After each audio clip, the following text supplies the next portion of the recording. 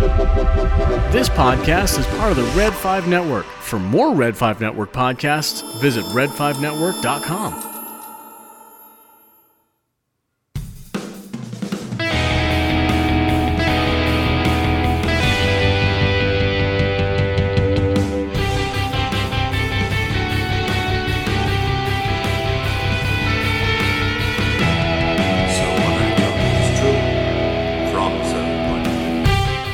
On this week's show, Dexter and Dune release new trailers, The Rock, Dwayne Johnson, and Vin Diesel about to fight, and we're sending you back to the future.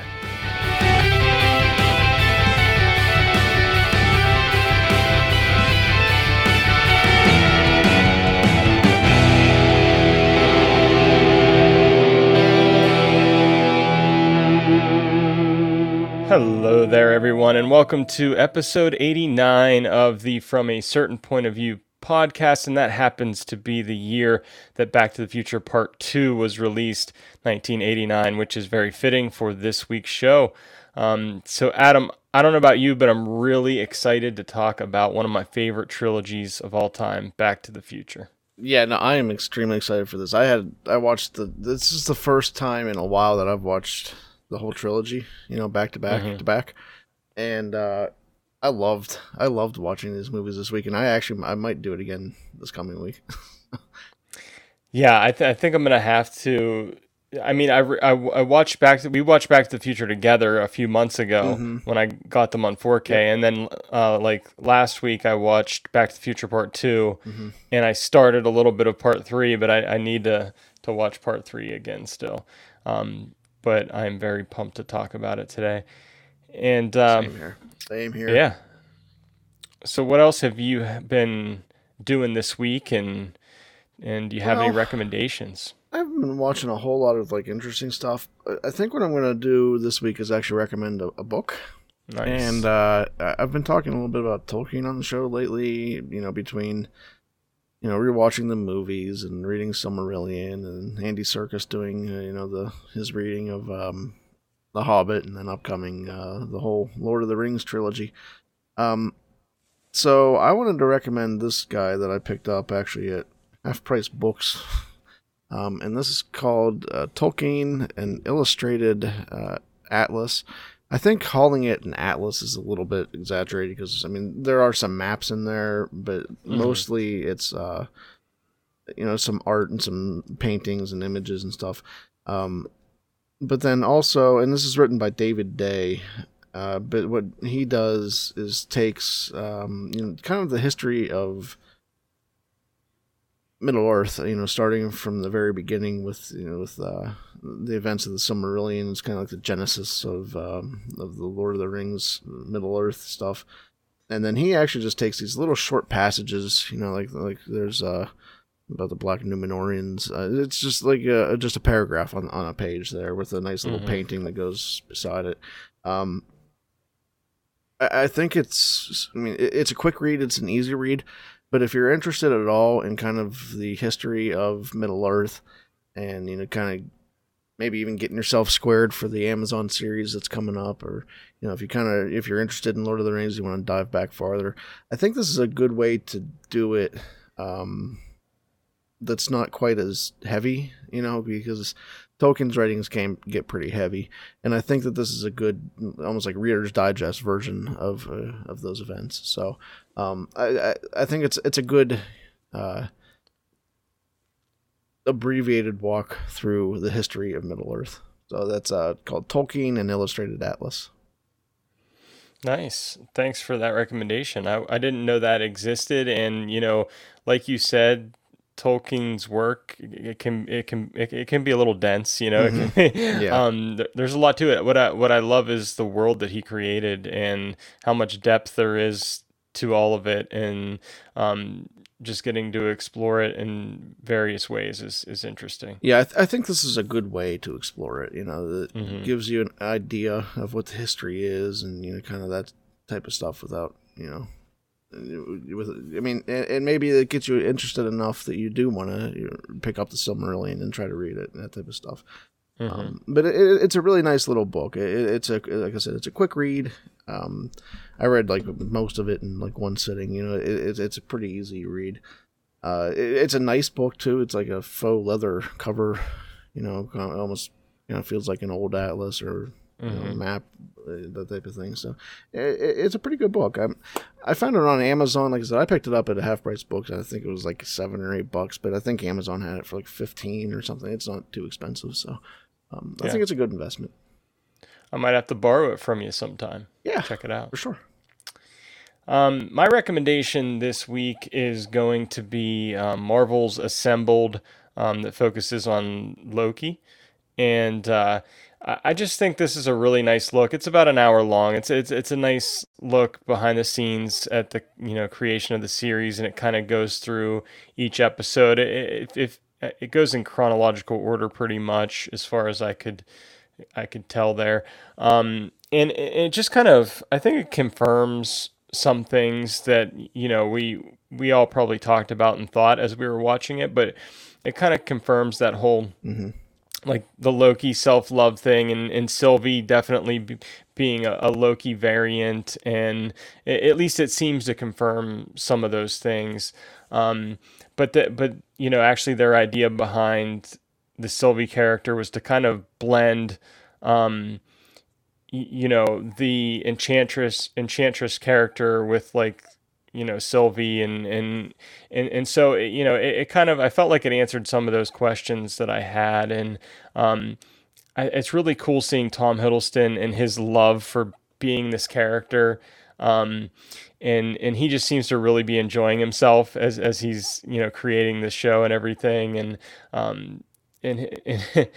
and there's a moment where we get to see Richard E. Grant and him kind of interact with each other, and I enjoyed that too. And it's just a nice look behind the scenes of Loki. Did you check this out yet, Adam? I did. It was a really good episode. It's probably actually my favorite version of the Assembled series so far. The three that we got.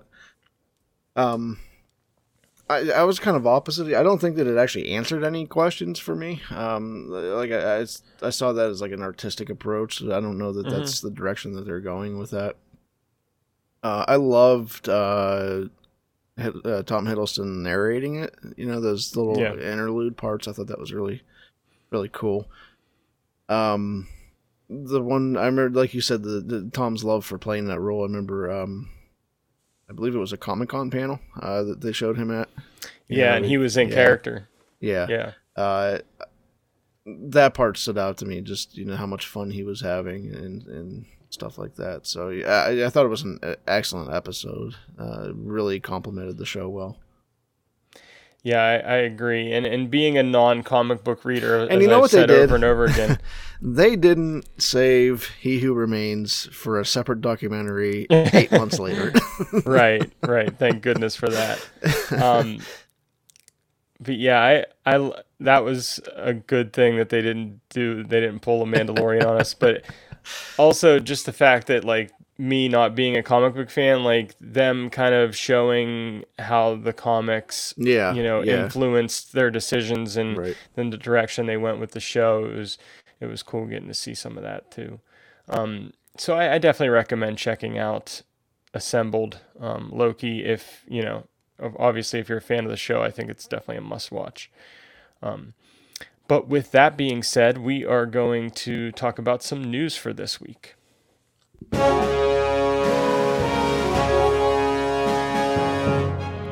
Sold out? Every copy. Tomorrow morning, Spider-Man, page 1 with a decent picture this time. Move Conway to page 7. There's a problem with page 7. I make it page 8 and give him 10% off. I make it 5%. That can't be done. Get out of here!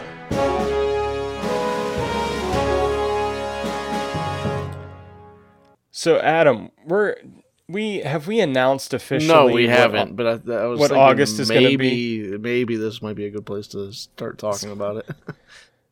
Yeah, when I saw this, this is why I put this in the news, because of what we're going to be talking about in August. Adam, if you want to talk about that, I'll let you talk about that. Yeah, sure. So August is going to be Alien Month on our show. we've been talking about alien stuff lately, between the DoD report, and we're actually, I think we're going to talk about that one week in August. Aliens in August. August. And then we're going to spend the rest of the month kind of talking about our favorite, like, alien invasion movies, that type of stuff. We definitely have a few already on the list, and to flesh out that list just a little bit more. But just to give you guys an idea, Independence Day is on that list. I know I would like to check out Alien, one of the most classic, I think, of all time. Oh, yeah. Yeah, but that's what we're going to do in August on the show is, kind of take it out of this world. We'll just go with a crappy pun. It's going to be literally out of this world. It's going to be so far out, yeah. And we also have that J.J. Abrams produced is that coming out in August? UFO show that's going to, I think, coming out in early August as well. Crap. Maybe we can talk about that too. Hey, so, this is working out. This is I think it'll work out nicely. Yeah. But in that kind of sci-fi genre, there's a movie that was released in 2009 called District 9. Adam, did you ever see this movie? Yeah, once, back in like 2009. It's been a long time. Yeah, I remember a buddy of mine, Brian, and I. There may have been other people go into that. I don't remember, but we saw District 9, and we were both very kind of like, I don't know. It had a big that's impact. How I felt it. Yeah, yeah. What were you gonna say? I don't know. I wasn't like blown away by it, I guess. Right. But there was something unsettling about it that really affected me. It was like this very visceral kind of experience with what happens to the main character and the transformation he goes through. If you haven't seen it yet, I don't want to spoil too much, even though it came out in 2009. But I do recommend it. But I remember at the end of that film thinking to myself, I really want to see a sequel to this. I want to see District 10. I want to see what comes after District 9. And it was Neil Blomkamp, actually, who announced in February that he would be making a sequel to the sci-fi film. And he said it's still being written. He talked to IGN, and he said he couldn't figure out what to make, and that's why it's been so long. He didn't want to just make it for the sake of making a sequel, which I think is always a good call, to have the right script and the right story if you're going to do it. And he says that while District 9 focused a lot on South African history and everything and the location that took place, the sequel would likely be looking at the United States to draw inspiration from. And he's is quoted as saying there's a topic in American history that would fit into the world of District 9 very well. So I'm not sure what that topic would be. It's up for speculation, but he is working on it, and I might actually get to see that sequel that I was hoping for like over 10 years ago. So nice. So yeah, that's District 9, District 10. Brittany and I just recently finished watching the first season of Dexter. I watched it a few years ago, and Brittany had never seen it. And by the way, the first season is really good. I mean, it's really well done. The way that it's each season is like 12 episodes too. So you could get caught up by the time that this releases. And we got a release date, and we got a new trailer during Dexter's Comic-Con at Home virtual panel. And the release date's going to be Sunday, November 7th. And we get just a more of a look at what's going to go on in this series called Dexter New Blood. And I know, the creators have really been thinking about the ending, because I know fans were pretty disappointed by the ending of Dexter, the Dexter series finale. And I think they want to make that right. And that's definitely something that they have in mind for this limited series. So I am certainly excited about that. Sounds good. Another movie, I mean, that was a show that started with a D, and here's a movie that starts with a D that I'm really excited about, and this is Dune. We're just going with, what is it? Alliteration here today. Well, yeah, I was going to say this is Sesame Street level. Sorry, I'm teaching my 4-year-old daughter about her letters, so it also starts with D. Yeah.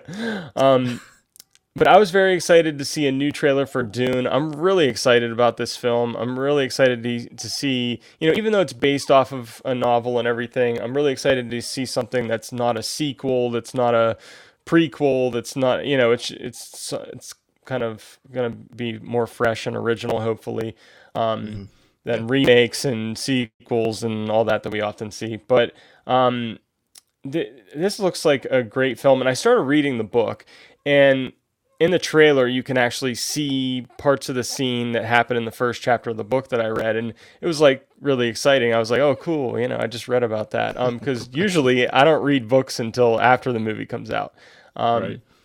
and I don't even know if I'll finish this thing before October 22nd when it comes out. But there is a new trailer for Dune. It looks epic. The cast looks great. I mean, it's just loaded. We got Timothée Chalamet, Rebecca Ferguson, Oscar Isaac, Josh Brolin, Stellan Skarsgård, Dave Bautista, Zendaya, Jason Momoa, Javier Bardem, or however you say his last name.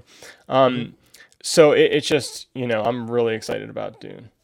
Yeah, I'm excited for it too. I'm still hoping it doesn't, be able to live up to all that hype that's around it. There is a lot of hype. I feel like sometimes that's a recipe for a letdown, but hopefully it doesn't. Hopefully that doesn't happen, because it does look interesting. I would like to see, I would like to see this do well. So. Yeah. So very excited about that. And it was also announced that they were unsure if Dune was just going to be theater only, or if it was going to be day and date on HBO Max. And it is actually going to go day and date, so it'll premiere on HBO Max and in the theaters. I will definitely see this one in the theater, and then enjoy it again probably a couple more times on HBO Max if I like it the first time. And this next piece of news, Adam, I put this one in here for you because I figured you'd be excited about this. Yes, I am very excited for this. Talked about the Marvel series What If being an animated series, and being excited about the potential for more animated series. They listened. With the MCU and Marvel, and they heard listened. me. They did. So speaking to Variety in an interview, Marvel's executive VP of film production, Victoria Alonso, said that Marvel Studios plans to launch its own in-house animation branch and mini studio, being focused on animated projects outside of What If. So, Adam, what are your thoughts on this? I just want to say, because Marvel's listening, thank you, Marvel. And thank you, Adam, for coming up with the idea. Yeah. They should thank you, really. Check, directly to me. But I'm very excited for this. I mean, this is the way to get around licensing issues with Spider-Man. I think that, Spider-Man can stay in the MCU, or they can do other stuff with Spider-Man that's not film related, because that's where the breakdown happens, is on film versus on TV or stuff like this. We can see more What If, and I know they're talking about outside of What If. This is where we can get into more characters that aren't maybe quite film ready yet. They're maybe not the most popular characters in the world that are ready for that big time treatment yet. But maybe they can start to build those characters up, and get them into it's almost like a minor league in some respects. Superhero minor league. But I love animation. I can't wait to see what they do with this. This is something that can work. Star Wars has proved that you can have that type of canon animation that really complements the films well. And I think I hope that's what happens here. Yeah, I think this is definitely a smart move, and I'm excited to see what could come out of that for sure in animation. Another show I'm very excited about, based off of a video game, one of my favorite games, The Last of Us, and I know I've talked about this TV show before, coming from HBO, and it's filming actually it's going to be filming in Alberta, Canada. We got a little news on the budget of this thing, and let's see, this was, according to, and this is a mouthful, International Alliance of Theatrical Stage Employees 212 President Damien Petty. Wow.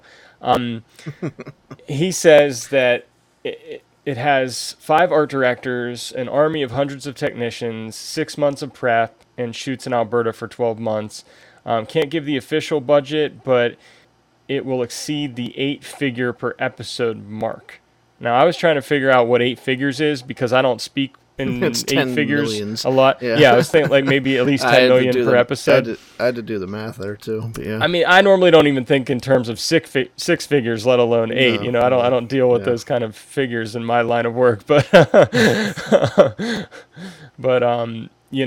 a lot of money per episode. Getting into Amazon territory there. Yeah. And just because they're spending a lot of money on it doesn't mean it's going to be great. But we do know Mandalorian had a pretty big budget, and Game of Thrones had a pretty big budget, and they turned out to be pretty good shows. This could happen with The Last of Us too. I think they're really investing a lot of time and energy and effort into getting this series right. And of course, the lead actor in it, we know Pedro Pascal is no stranger to successful shows, and it's also executive produced and co-written by Chernobyl creator Craig Mazin, and I thought Chernobyl was tremendous. So I'm excited about The Last of Us, which is going to start filming soon. And last but not least, I thought this was just funny because I really don't care about the Fast and Furious franchise. I know you don't either. And I didn't even know about this, but I just thought it was too funny. Either. I thought it was too funny to not include here. So apparently Vin Diesel and Dwayne "The Rock" Johnson have had a feud with each other over the past couple of years. I didn't know about this. And Diesel, he kind of commented saying the feud was due to tough love, trying to get good performances out of Dwayne Johnson, I guess. And in a recent interview with The Hollywood Reporter, Dwayne Johnson said that his response was, "I laughed, and I laughed hard," when he heard about Vin Diesel's comments about tough love. And he said, "I think everyone had a laugh at that, and I'll leave it at that, and that I've wished them well." He said, "I wish them well on Fast 9. I wish them the best of luck on Fast 10 and Fast 11 and the rest of the Fast and Furious movies they do that will be without me." So I just thought that was just hilarious. And I mean, I don't know. Let's ask that question: who would win in a fight, Vin Diesel or Dwayne team Johnson? DJ. Yeah, my money's on Dwayne Johnson. He has a lot of in-ring experience, even though it might have been, I don't want to call wrestling fake because it's not. There's a lot of skill and stuff. Oh involved. yeah, but I mean, he's still a big dude. He's a big guy. Vin Diesel's big, but he's no Dwayne Johnson. He's not Dwayne Johnson big. Yeah. I don't know. I'm Team DJ on this one. This is, I've never been a huge Vin Diesel fan. Right. And from what I've read, I like Groot. I like Groot, but I mean, I think anybody could do that voice. Yeah. But I don't know. It's, from what I read out of that article, it just seems like Vin's got a little bit too much, a little bit too full of himself. Yeah. That's what I'm trying to say. It seems that way. I don't think he needs to coach Dwayne Johnson at all. It's been a while since we had a weekly poll, but maybe we need to ask, who would win or which team are you on? Team Dwayne Johnson or Team Vin Diesel? Do that, yeah. Anyway, just put that one in there for fun. But we are ready to talk about the main event of our show this week, and that is Back to the Future.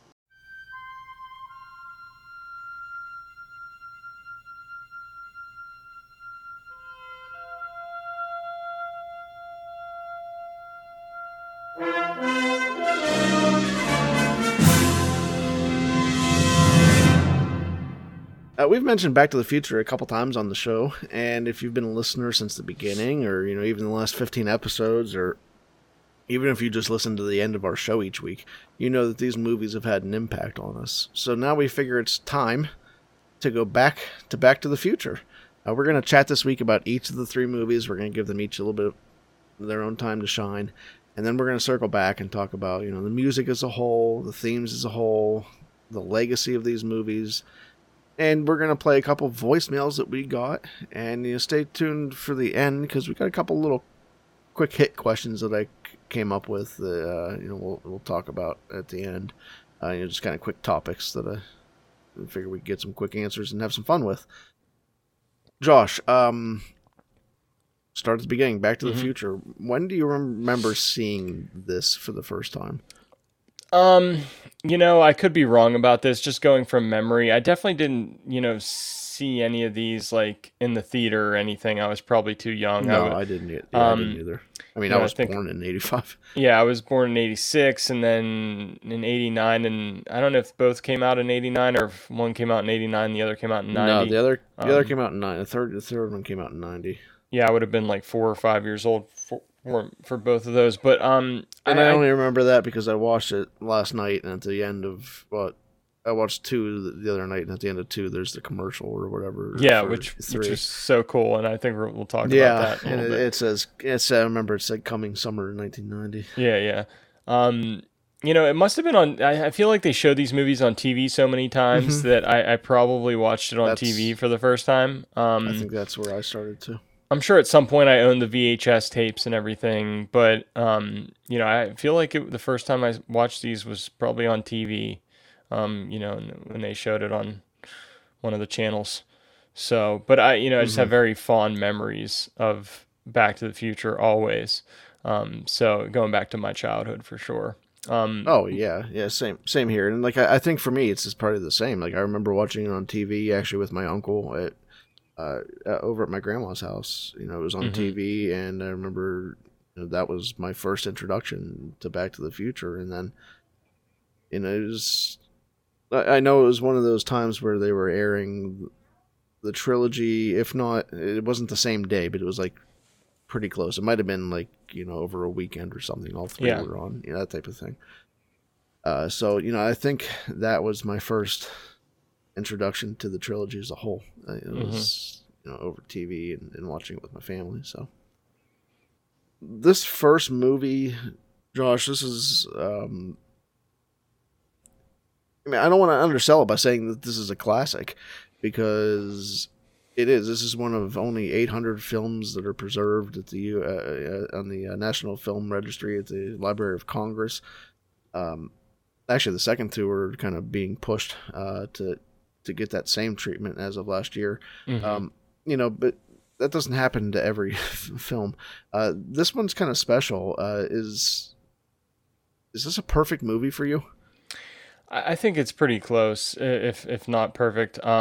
Pretty darn close. And I hold this up in similar vein to like The Empire Strikes Back for me. Being close to being a perfect film. It just has everything that you want. It has adventure. It has comedy. It has a great love story. It has a great score and great music. It just has. It's everything you would want out of a film, I think. So, and I just think the execution of it's so well done. So, I don't find many flaws with this first one. How about you? Yeah, I mean, for me, it's hard. I mean, there's things that you can nitpick, and I think when you do that, you're really taking nitpicking to the extreme. It's like, and there's always going to be things with time travel movies that you can. Say, can that really happen? And yeah, sometimes you just gotta have fun with it, and let some of that stuff slide. There are so many fun things. Like this movie actually got me to appreciate Chuck Berry more because of the whole dance scene and Marvin Berry and all that stuff, which was. Really kind of an ingenious way to do that. That's Marty McFly gives Chuck Berry the idea for Chuck Berry's music. Right. Yeah, it's great stuff. I always thought that the whole picture thing was like a perfect ticking time bomb. There was like your proverbial clock running out. I thought that was gave the film a perfect pace. As far as this is gonna happen, and if we get to this point, then everything's then we lose, and I thought that was a perfect like visual representation, the Marty and his siblings fading away in the picture, which is again something that they keep coming back to in this trilogy, as we'll talk about later.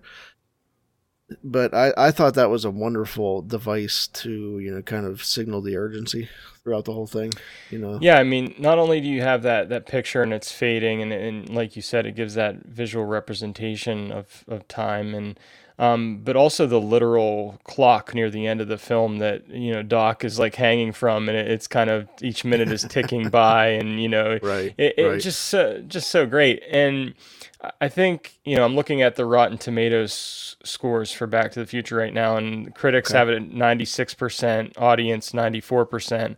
I mean, that's solid. That's definitely up there among the best films. Yeah. And there's such a unique relationship between Doc and Marty. And like, Yeah. you don't often see like, there being this pairing. An Right. older character and a younger character, and they're like the He's best of yeah. friends, and High like, school age, and Yeah. Marty's hanging out at his house before school. Yeah, I've always Right. thought that was a very unique relationship. yeah, and it's like it's consistent throughout the whole trilogy too. Like, I know we're just talking about the first one right now, but you follow these two characters, throughout all three movies, and they always have that relationship between each other in one way or another. So that's one of my favorite aspects of It almost of makes this you film. wonder how that relationship grew. to Yeah, that like point. how did you know what that, I mean? Yeah, how did that relationship Like- get started? Like, did they where did they meet? Maybe we'll talk about that a little bit later. Probably too. wasn't a bar, Yeah, no. So And somebody else was going to play I don't Marty, wanna- oh yeah, And I forget who it was exactly, but I remember hearing about it and being like, no, there's no way anybody other than, Michael J. Fox that could have played that character. Yeah, no, I totally agree. And I don't want to rush through the first one because it's so good, but we're talking about a trilogy here, so we've got two more plus stuff, beyond that to talk about. So is there anything else you really want to touch on with the first one specifically before we move on here? It's just always one of those films that, like, I think there was a time like several years ago when I was a little bit younger where they played it so much on TV that I got kind of sick of it. But now, like, at this point, that's not the case. Like, I'm always excited to go back and watch it again. And yeah, it's still on TV a lot, but like, it's one I always want to go back to and watch like once a year. And I just think it's so iconic. I'll tell you something.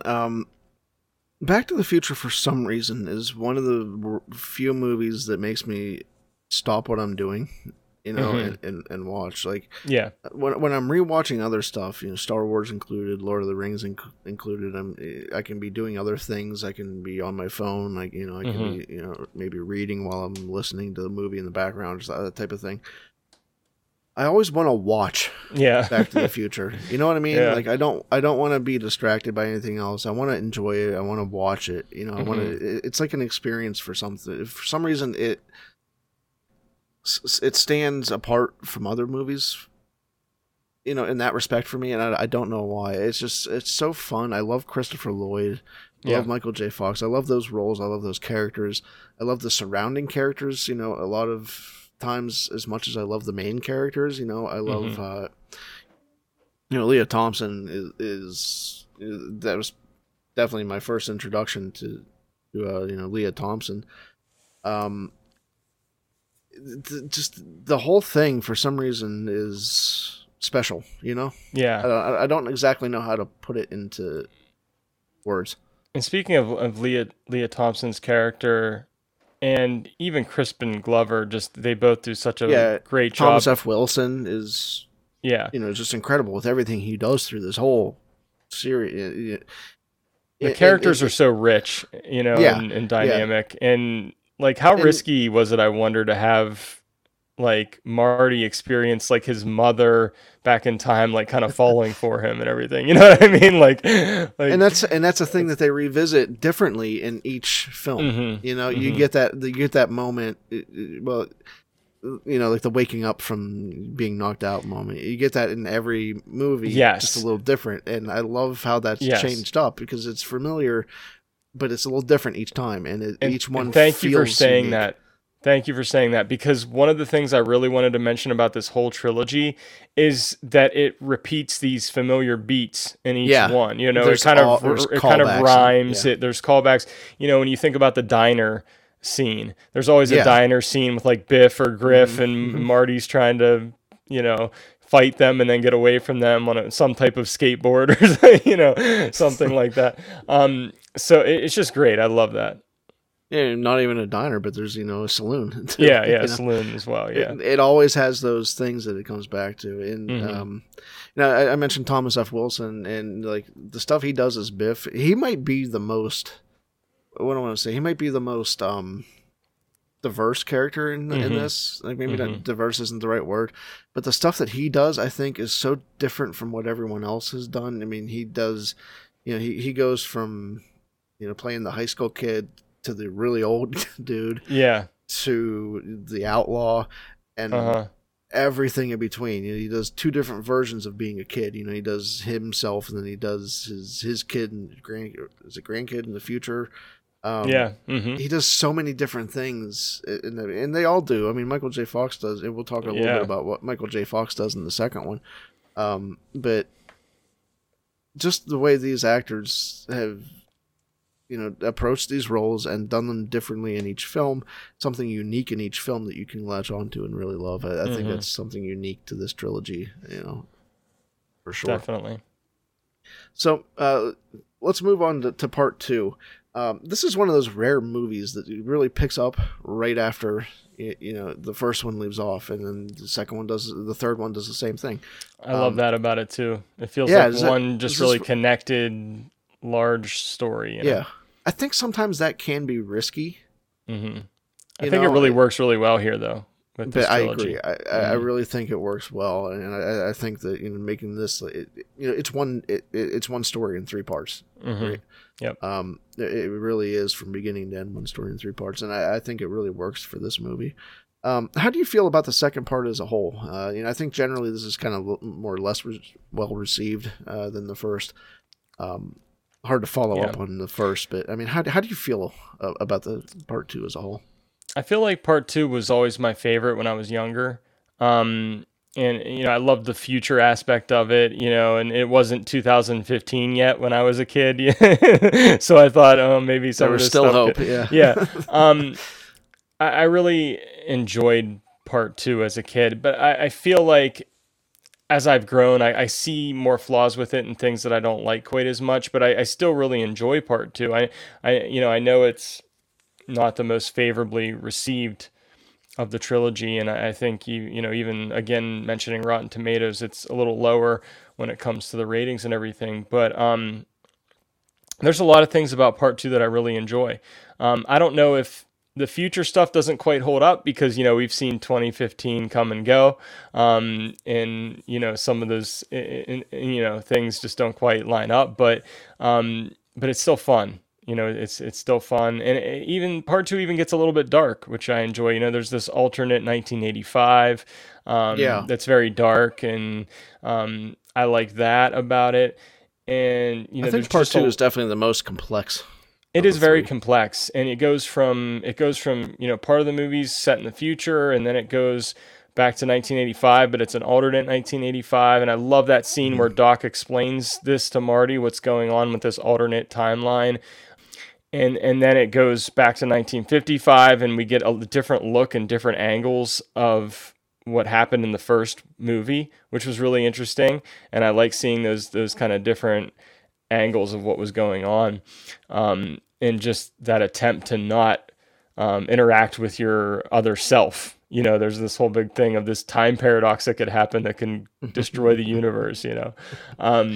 So, you know, there's a lot of things about part 2 I like. You know, I don't like the future stuff now as much as I did when I was a kid. I always felt that it got a little too complicated. Like, like I know I used that word already, but I always felt like it got a little too heavy with, you know, going, you know, maybe we start in 1985, you know, and then we go to 2015, and then we go back to 1985, and then we go back to 1955. And while I do think it's kind of I do think it's interesting seeing, you know, some of those aspects of the first movie again. I feel like sometimes it leans a little too heavily on that stuff, you know? Yeah. Almost like, you know, we criticize some stuff nowadays for being too nostalgia heavy, and it's almost like that's kind of what they were leaning on back then, you know? Yeah. Even though it was only a couple of years removed from, you know, when the first one came out. But I always felt like that was a little bit of a crutch instead of, you know, adding to it. But, you know, overall, there's still parts of the second entry in this that I just love. And, you know, I still quote, and, you know, the whole, you know, unless you got power is something that's always kind of ringing in my head whenever I hear stuff like that. And I love the hoverboard, you know, all that good stuff. Flea. Yeah. You know, there's so many cool things about the second one, you know, that we're introduced to in the second one, that it's still so easy to forgive some of the parts that aren't my favorite, you know. And I'll tell you what, I think when I was a kid, and I think what blew my mind the most about this whole trilogy was in part 2, towards the end, when the DeLorean gets struck by lightning and you don't know where Doc is, and then it starts raining, and that so dude drives in and he gets the letter and he reads the letter, and you're like, oh my God, he's back in 1885. And then he runs and he sees Doc and tells him, and he passes out. And I just love all that. Like, that just so good. It's good. That's it's so really good. Good stuff. Yeah. I'm glad you mentioned. I love that part of that movie, and like stuff like that. You know, like I mentioned before, stuff like that is what makes it so easy to kind of forget about the stuff that you don't love so much. You know, right? Yeah, those moments that really pay off in big ways. There are some things about the second part that are different than the first, and I'm talking about recastings mainly. Jennifer changed from Claudia Wells in the first to Elizabeth Shue in the second and third entries in Back to the Future. Actually, Wells's mother was diagnosed with cancer. She kind of stepped away from acting to take care of family things, which is totally, you know, understandable. Yeah. Not that she needs my permission to step away from the movie 30 years ago. And then George McFly was recast. This one was from Crispin Glover to Jeffrey Weissman. This one's a little bit of a different reason. Really, they couldn't reach an agreement with Glover to come back. You know, financially, he was asking for more money than they were prepared to give. Glover, though, later said that his primary reason for not wanting to do this was he felt like the story rewarded the characters with financial gain instead of love. You know, like Marty getting a dune truck and things like that. Okay. But then, ironically, later he went on to sue the producers for using his likeness. Talk about financial gain. But however, you know, that suit was actually pretty big, and it still has pretty major ramifications because they did use Crispin's likeness. You can't get around that. You know, the stuff that they used with the 1955 scenes, especially and I never really thought about this, but you know, you don't see Crispin Glover in 1985 because he's dead, and you know, that's kind of a way to get around not having, you know, Crispin Glover actually on scene, right? Or Jeffrey Weissman, who had to be in makeup for the 1985 part, and he's upside down, and it's a lot easier to not recognize him. Yeah, because I didn't really notice for a while there because he was upside down. You know what I mean? Right. So, you know, writing him out of the story that way kind of helped a little bit. But then, you know, you go back to 1955 and they are using his likeness. And that's actually still around. You know, the Screen Actors Guild has bylaws or, you know, clauses or whatever mumbo jumbo they have to use to, you know, so that, you can't do that without an actor's agreement. So, you know, while that does kind of ring, you know, not so great to me. He's talking about, you know, financial gain and all that. It actually has had staying power in the industry. I kind of want to unpack that comment a little bit, though, about, you know, characters being rewarded with financial gain.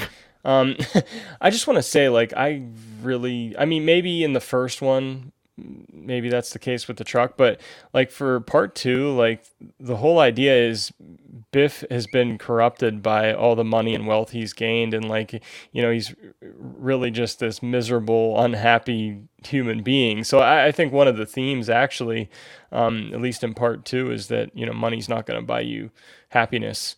You know, and even in the first part, I don't know that that's the reward at the end of the movie. You know, no, I just think obviously, I think that's a side effect. I think that's a bell and a whistle. You know, and it's what, you know, because George stood up to Biff in 1955 when Marty goes back.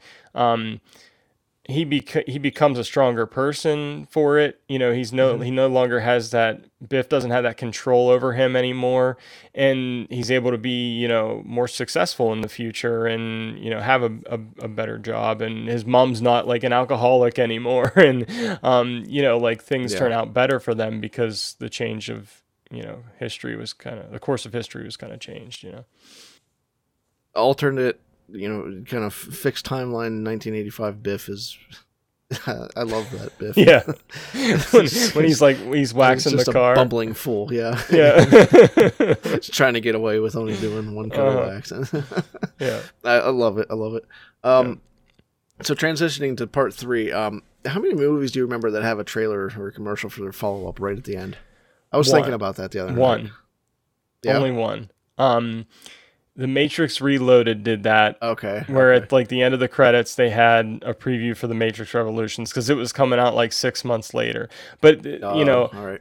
The only thing I was thinking, and correct me if I'm wrong, but one of the Phase 1 Marvel movies, I'm pretty sure had a trailer for Avengers at the end of it. That could be. And I'm not sure. I don't know if it was Captain America, but I forget. But I'm pretty sure that one of those first Phase movies had that trailer at the end. That's all. I can think of. I mean, I know it's not many, but I think you know, Back to the so Future. Cool though. Yeah, so and cool. I don't know if Back to the Future was the first trilogy to do this, but I'm pretty sure that parts 2 and 3 were filmed around the same time, and then they did that with Lord of the Rings trilogy, and then The Matrix filmed parts 2 and 3 at the same time. So I don't know if Back to the Future was kind of the first to do that or not, but I don't know. That's a good question. I don't know. So moving on to part 3, I gotta say, I personally love this movie, and you know, the first one has to be my favorite, but there's no question that part 3 is a close second. I love part 3, and I don't know if it's the Western that hits at my heart a little bit, because I love the Western aspects of this movie. You know, I love starting in 1955 and getting that doc, and you know, you do the whole transition at the drive-in theater, which I think that's a brilliant transition to go from, you know, the Cowboys and Indians straight into the Cowboys and Indians. You know, I thought that was amazing. What do you think about the third movie? So here's what I'm going to say. We're going to differ a little bit here. Okay. For me, when I was a kid, like part 3 was always my least favorite because I was never really into Westerns. You know, it was. See, I'm not either. This was weird. I don't know. Yeah. But this one's been growing on me though in recent years. And the more I watch it, the more I appreciate it and the more I enjoy it. I think it has, I think it's just a good film. You know what I mean? I think it's well done, and I think it concludes the series, you know, really in a rewarding kind of, you know, I don't know what the word I'm looking for is, but satisfying way. And I think this has a lot of heart. I think part 3 has a lot of heart. You know, it does. You know, it becomes more about like love and family, and the relationship between Marty and Doc gets even kind of deeper, I think, in this one. So it's really growing on me. You know, it definitely used to be my least favorite, but now it's growing on me. So yeah. I gotta say, I really love this movie, and I don't. Again, it's hard to put my finger on it, but I love, you know, kind of the alternate characters that show up here. You know, the characters that we're familiar with. I love Buford Tannen. I love his posse. The posse is hilarious.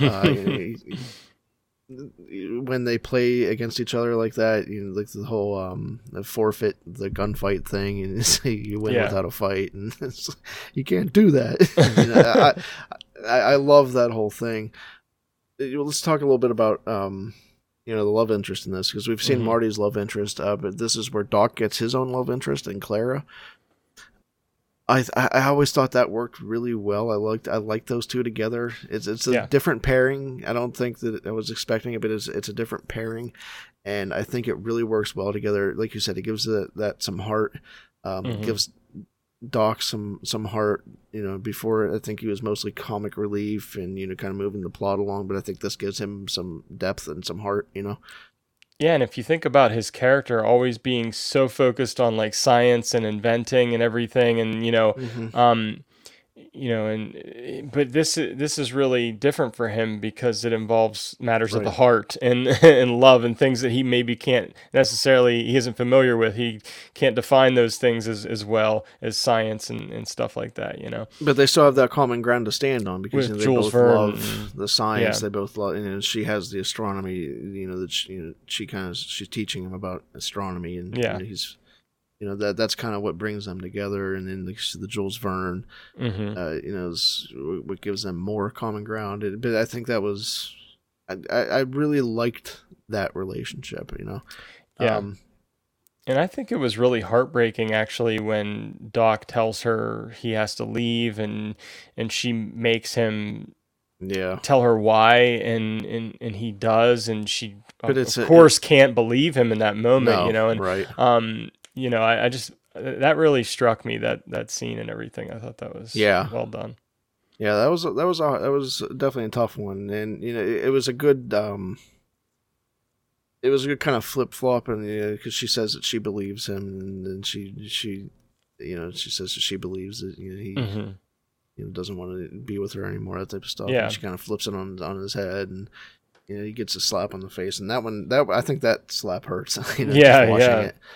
That one's hard to see, because he's bearing, he's telling her the truth, and it's hopeless. It's a hopeless truth to believe, and it hurts, because I think you've seen these characters grow, and you get more attached to them through 2 movies, and now through the 3rd movie, I think you really have this strong relationship with Doc, and how pure of heart he is. Yeah. And to see it blow up in his face like that, it's hard. So definitely.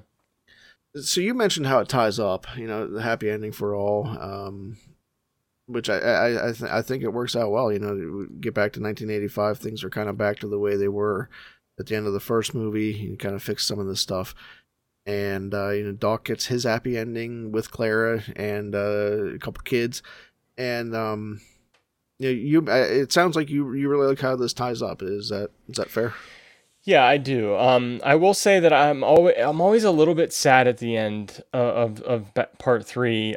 Just because, well, first of all, I don't like when things end, but and seeing this trilogy come to an end is always sad. But the fact that Marty and Doc aren't really together anymore always makes me a little bit sad, because I love their relationship and their connection, and so that always just makes me a little sad that they're kind of off on their separate ways, and of course they have their own lives to live and families and to start and everything.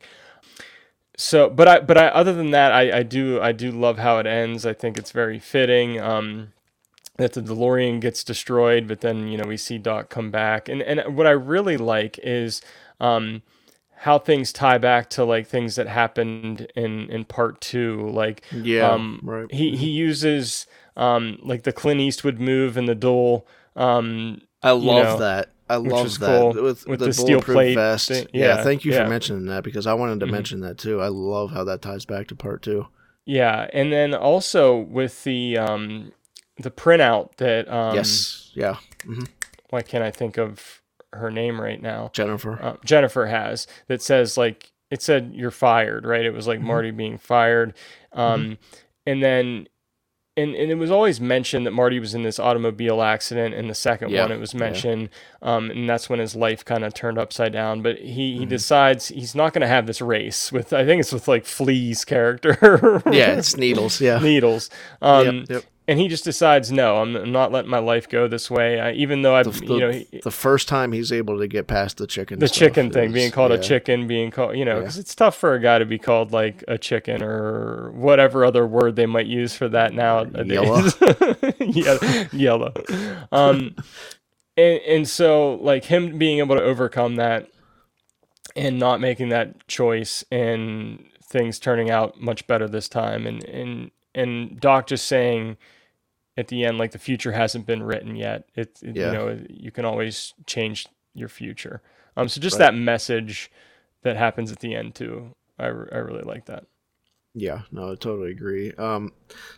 So let's transition to talking about some of the music here. I'm going to start actually kind of flip this on its head, and just since we're talking about 3 right now, ZZ Top in this. I love ZZ Top in this. Yeah. It's so, I believe it's called Double Back, the song that they play at the clock tower thing. Mm-hmm. That I enjoy that quite a bit. It always sticks in my head. I can't. Oh yeah, it's very catchy. It is. Yeah. Yeah. But the music in this as a whole, I'm talking about ZZ Top and having some fun with it, but the score, Alan Silvestri's score in all 3 of these is top notch. It's phenomenal. It has such a distinct sound too. And if you've seen other movies that Alan Silvestri has scored, like, I'm thinking of Avengers and Ready Player One. You can hear like little hints of that Back to the Future sound that he has created. So it's such a unique sound for these films that he created with his score. I love it. Yeah, absolutely. And it's one of those anthems, those themes that, first of all, you hear it, it's stuck in your head. But I mean, second of all, what that's from. You play that for almost anybody, and they know what that's from. You know what I mean? It's, iconic is the easy word. Yeah. But that's really what it is. It's absolutely, you talk about like film and industry, and I think that this is one of the premier works as far as like a score, goes. But then it's not even just the score. We talked a little bit about ZZ Top, but then, you hear, right after that whole thing, with the alarm clock stuff that Doc has set up, what do you know? Right after that is Huey Lewis in the News. It's, you hear that song on the radio, and I have to, I feel like I need to watch Back to the Future. It's like, dude, The Power of Love is it's one of my all-time favorite songs. Because it's not just because it's in this movie, but like, I never get sick of that song. Like, such a good song. I'll listen to that any day. I really love that song and how it kind of sets the tone for the first film. Trilogy as a whole, where does this rank for you in terms of trilogies? I think for me, you have Lord of the Rings, might be, tip top. You have Star Wars.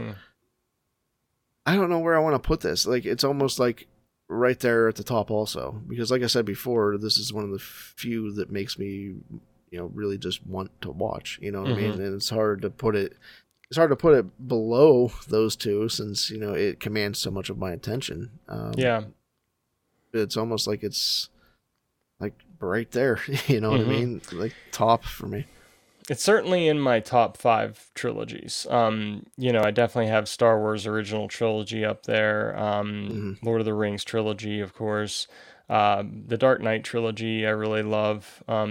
Back to the Future trilogy, and there's probably another one that I'm not thinking of. But it's Matrix. Definitely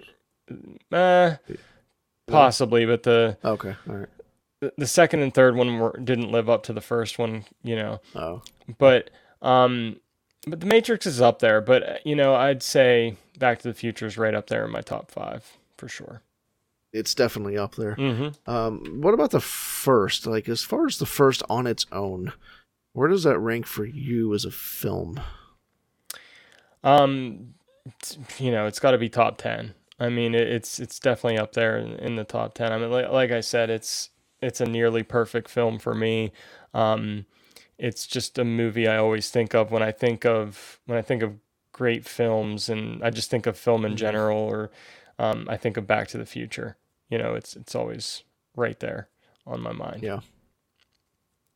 Yeah, I mean, it's hard for me to put a number on it, but Yeah, I mean, it's it's definitely top 10 for me as well. Maybe top 5. I think on its own, just for watching the first movie, it's really high actually, and I think top 5 is pretty fair to say for me. Yeah, you have maybe the best of the best is Star Wars. So I think for me it would have to be like Return of the Jedi, and then for me, I always have Lion King in there. I love the animated Lion King movie. I think that's that might be my favorite movie of all time.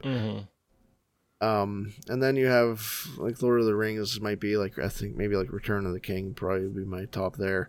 But then there's Back to the Future, and I think I have to put it there above any of the other sequels or prequels for any of the other movies, any of those other trilogies. I think it has to be there. Yeah, I mean, Back to the Future is definitely in there, in that conversation for me. Like some of the movies in my top 10 are some that you mentioned, like Empire Strikes Back, Return of the Jedi, Two Towers, Return of the King. I love The Dark Knight. Inception is probably in my top 10 too. The original Ghostbusters. And Back to the Future is right up in that list too. And again, there's probably some I'm forgetting, but Endgame I really enjoyed. So as we're talking kind of like legacy here, I think this is I don't think that this is definitely a groundbreaking movie in terms of special effects as well. Even the first, I think it holds up. It holds up very well. Very well. There's definitely some things you can see, and you can, in hindsight, 30 years later, you can say that, that, wasn't the best. But for its time, this is amazing work. And then actually the second is kind of where I wanted to talk about this, because the second is where we did some really amazing things. And this is an ILM, achievement here. Why does that not surprise me that it was ILM? They're amazing. The things like they did with digital compositing, stitching these images together, to make it a final shot. VistaGlide motion control camera or something that they used on this movie, and that's let them shoot one scene, with one character interacting multiple times. And to talk about like Michael J. Fox, we mentioned this before, playing 3 characters on screen at the same time between Marty Sr., which would be the older version of him, Marty Jr., which would be his kid, and then Marlene, which would be his sister, all on the screen at the same time interacting with each other, and it's kind of fun for me to watch this movie and see these like side-by-sides, like old Biff and, young Biff in the future, especially in the diner scene, kind of see where maybe this stitching happened, where you can kind of see how they put this stuff together, and how they were being kind of clever with camera shots and stuff like that to make this work. But I was, going back and watching the second movie, it's always surprising to me how well it holds up and how good it still looks all this time later. I agree. It definitely stands the test of time for me. Top level stuff. But now we have some voicemails that I would like to play from listeners. We've been asking for voicemails and what people feel and think about this, and let them get their thoughts and feelings out there as well. So I'm going to go ahead and play a few of those. I'm excited to hear these. Hey, this is Frank, Twitter handle at the Frank402. Wanted to dial in about Back to the Future. I could honestly say Back to the Future to me is probably one of the greatest trilogies of all time.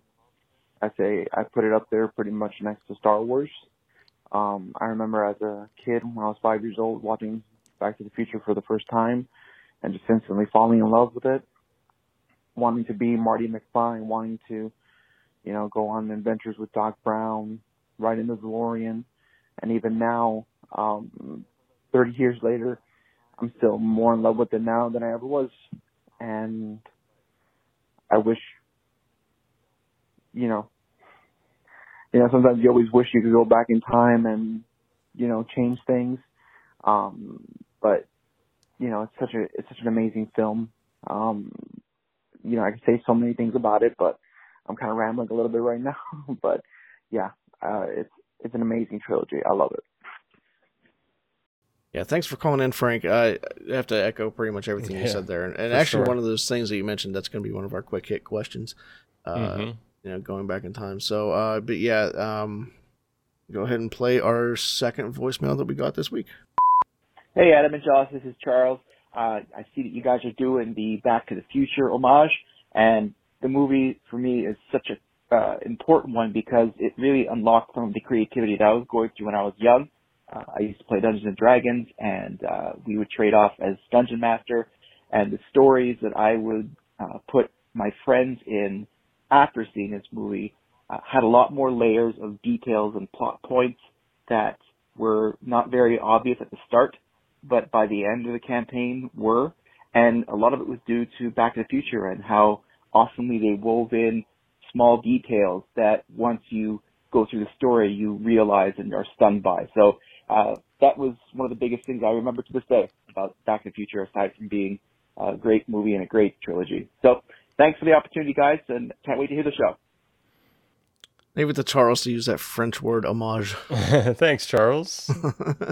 Yeah, those are great points there. And we talked a little bit about that, about how those things are kind of woven in. And I think that's awesome that he was able to use that and kind of up his game in D&D and kind of make his own stories that much more intricate and, weaved because of Back to the Future. Absolutely.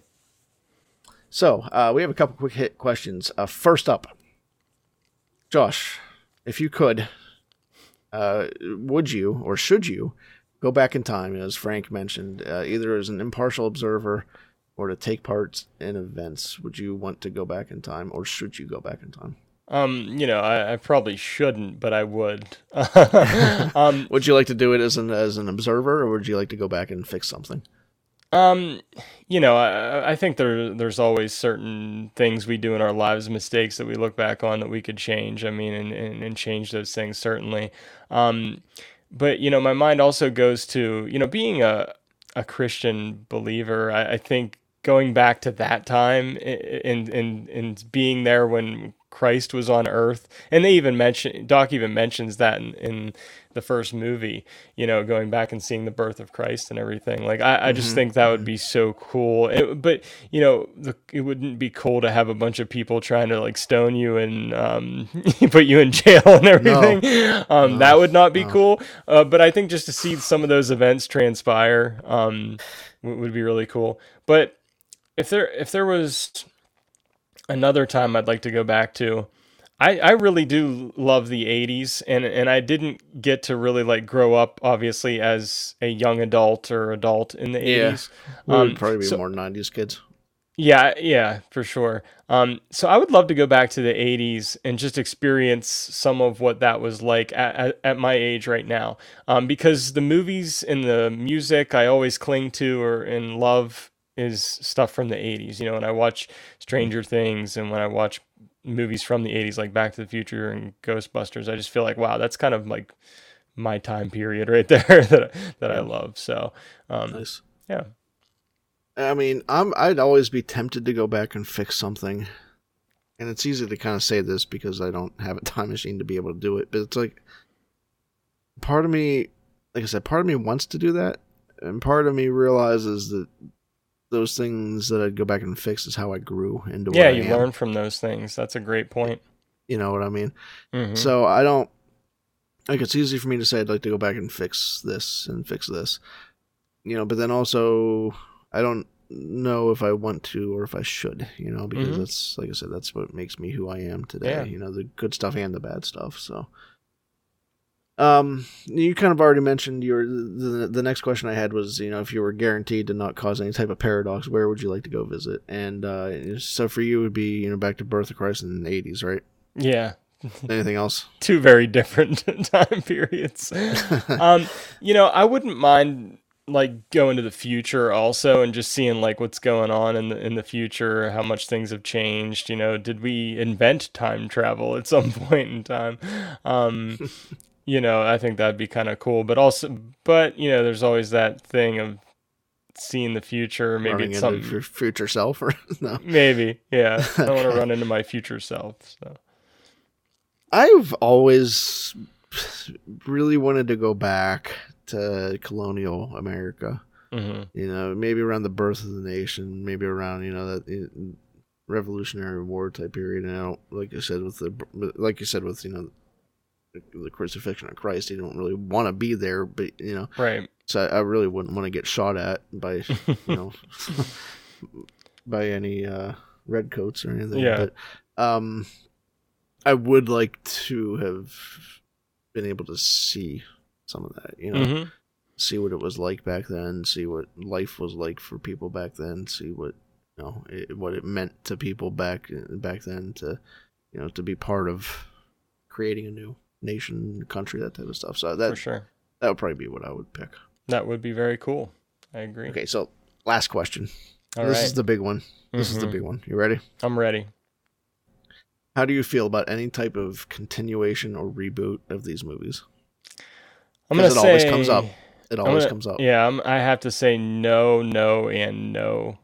Okay. Um, Is there anything that can be done to change your mind on that? no, absolutely not. Original cast, original anything? The original cast is not, and I mean, God bless Michael J. Fox, but they're and Christopher Lloyd, but it just wouldn't be the same. They're not, in the condition to to come back and do this. Yeah. So, and if it's not them, then I wouldn't want it to be anybody else. And I think some things are just well enough left alone, and they're just maybe not perfect, but as good as they can be already. So, like, don't mess that up, So no prequel about Doc and Marty meeting for you. No, I don't need to see it. I don't want to see it. Please, they better not do it. Okay. All right. But What about an expanded universe novel? Nope. Yeah, I'd like my Back to the Future just how it is. But how about you? You might have a different opinion. Yeah, no, not really. I mean, I wouldn't mind, maybe like a comic book prequel or something like that. That could be cool. Yeah, that could be be cool. But as far as any type of on-screen, reboot or continuation or sequel or prequel or TV series or anything, I don't want to see it happen. I don't think it needs it. There's certain movies that you just don't touch, Yeah. and I think that all three of these fall into that category. I think this trilogy is set in stone for all time, and I think that that's how it should stay. I am with you 100% on that. So, last chance. Anything else you want to add about Back to the Future before we wrap this up? I would just say that if by some chance you haven't seen these films, or you've seen them maybe once or twice. Why are you alive? Number one, why are you alive? No. Maybe you watched it a while ago and you weren't really into it. I just suggest giving it another try. I mean, first of all, the first film, as we've talked about, is just a classic film and nearly a perfect film, one of the best out there. And the trilogy as a whole is one of the best trilogies out there. And in rewatching it will allow you to see some of those things and appreciate some of those things we talked about, like those repeated beats that we see throughout the trilogy, the actors' performances, and some of those things we talked about with Michael J. Fox playing multiple, versions of his family members. And you had mentioned, was it Thomas Wilson playing all those versions of that character, the score, the songs, everything. Revisit it or visit it for the first time. Yeah, I mean, I'll echo everything that you said there. The only one thing I wanted to mention that I forgot to mention during the part 3 stuff is I love seeing Pat Buttram as a bar fly. Yeah. The animation nerd in me, I know that he goes back to way before this stuff, but seeing him, he's done a lot of voiceover work, for Disney, and Robin Hood is the one that sticks out in my head. He's the Sheriff of Nottingham.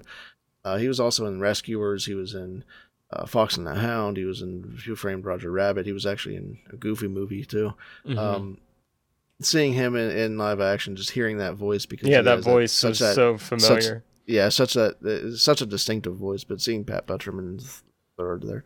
But like you said, perfect trilogy. I love I love these 3 movies. I really actually want to hang up from here and go watch them again. Yeah, I might go put back to part 3 on right now here.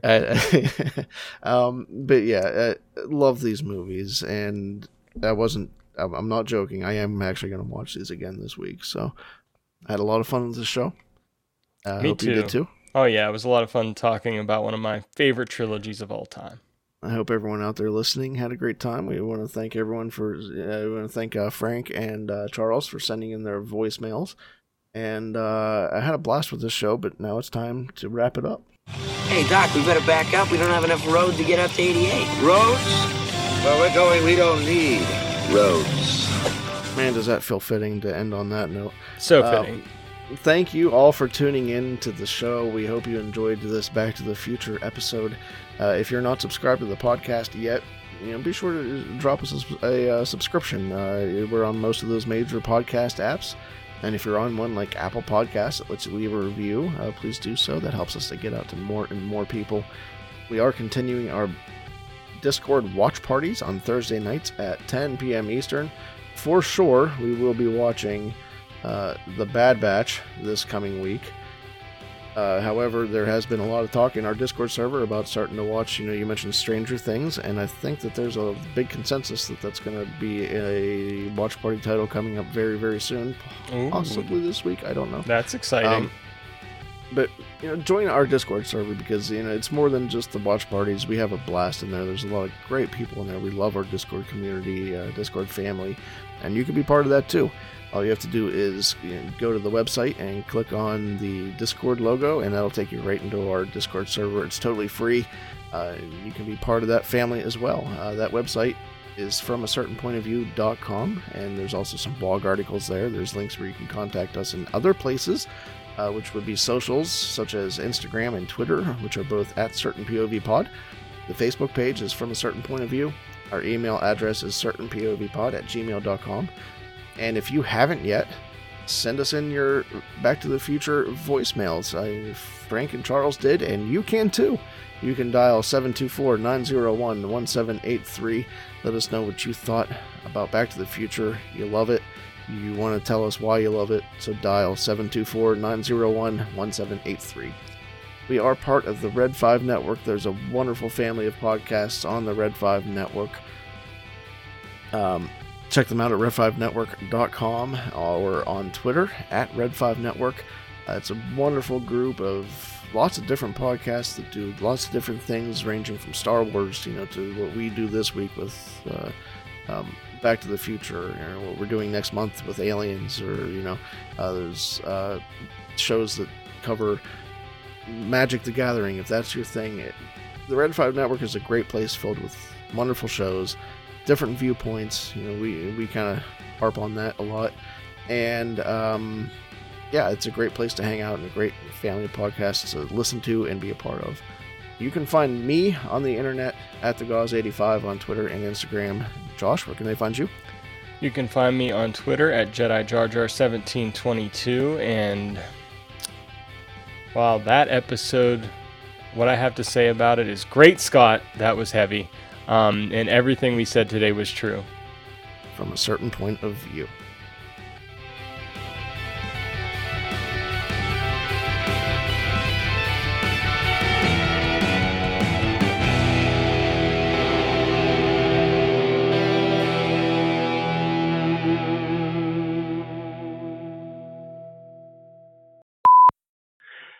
Hello, this is Nicholas with the Backyard TARDIS, and hearing that you guys are going to be talking about Back to the Future, I am just so excited. This is my number one franchise of all time. To me, they're not 3 movies, they're just one. In fact, as you look at how they weave and they rhyme between them, the different time periods, they're just done so well written. Yes, from a scientific point of view, the fact that everything doesn't take place instantly makes no sense, but from a storytelling point, they lay out how time travel works and they stick to it and they do it so well. But on top of that, I love the period pieces. I love the 80s. I wish that was our 2015. Unfortunately, the Cubbies came so close, but they didn't win. and where's my flying car? But, and then, you go back to the 50s and you get that feel, and it's just such an amazing story getting to create those different time periods, that Back to the Future was something that if they tried to remake it now, it wouldn't have the same feel. Because if we went back to the 80s now, it wouldn't be the wholesome kind of look of the 50s. It was just a perfect time for that movie to come out. And of course, I loved it so much. I was the weird kid that had Marty's jacket and was wearing it in the middle of June and July when it was 110 out, just because I thought it was so cool. So to me, this franchise ranks my top franchise of all time, and I can't wait to hear you guys discuss it. Have a good day, and that's just the way I view it from my certain point of view.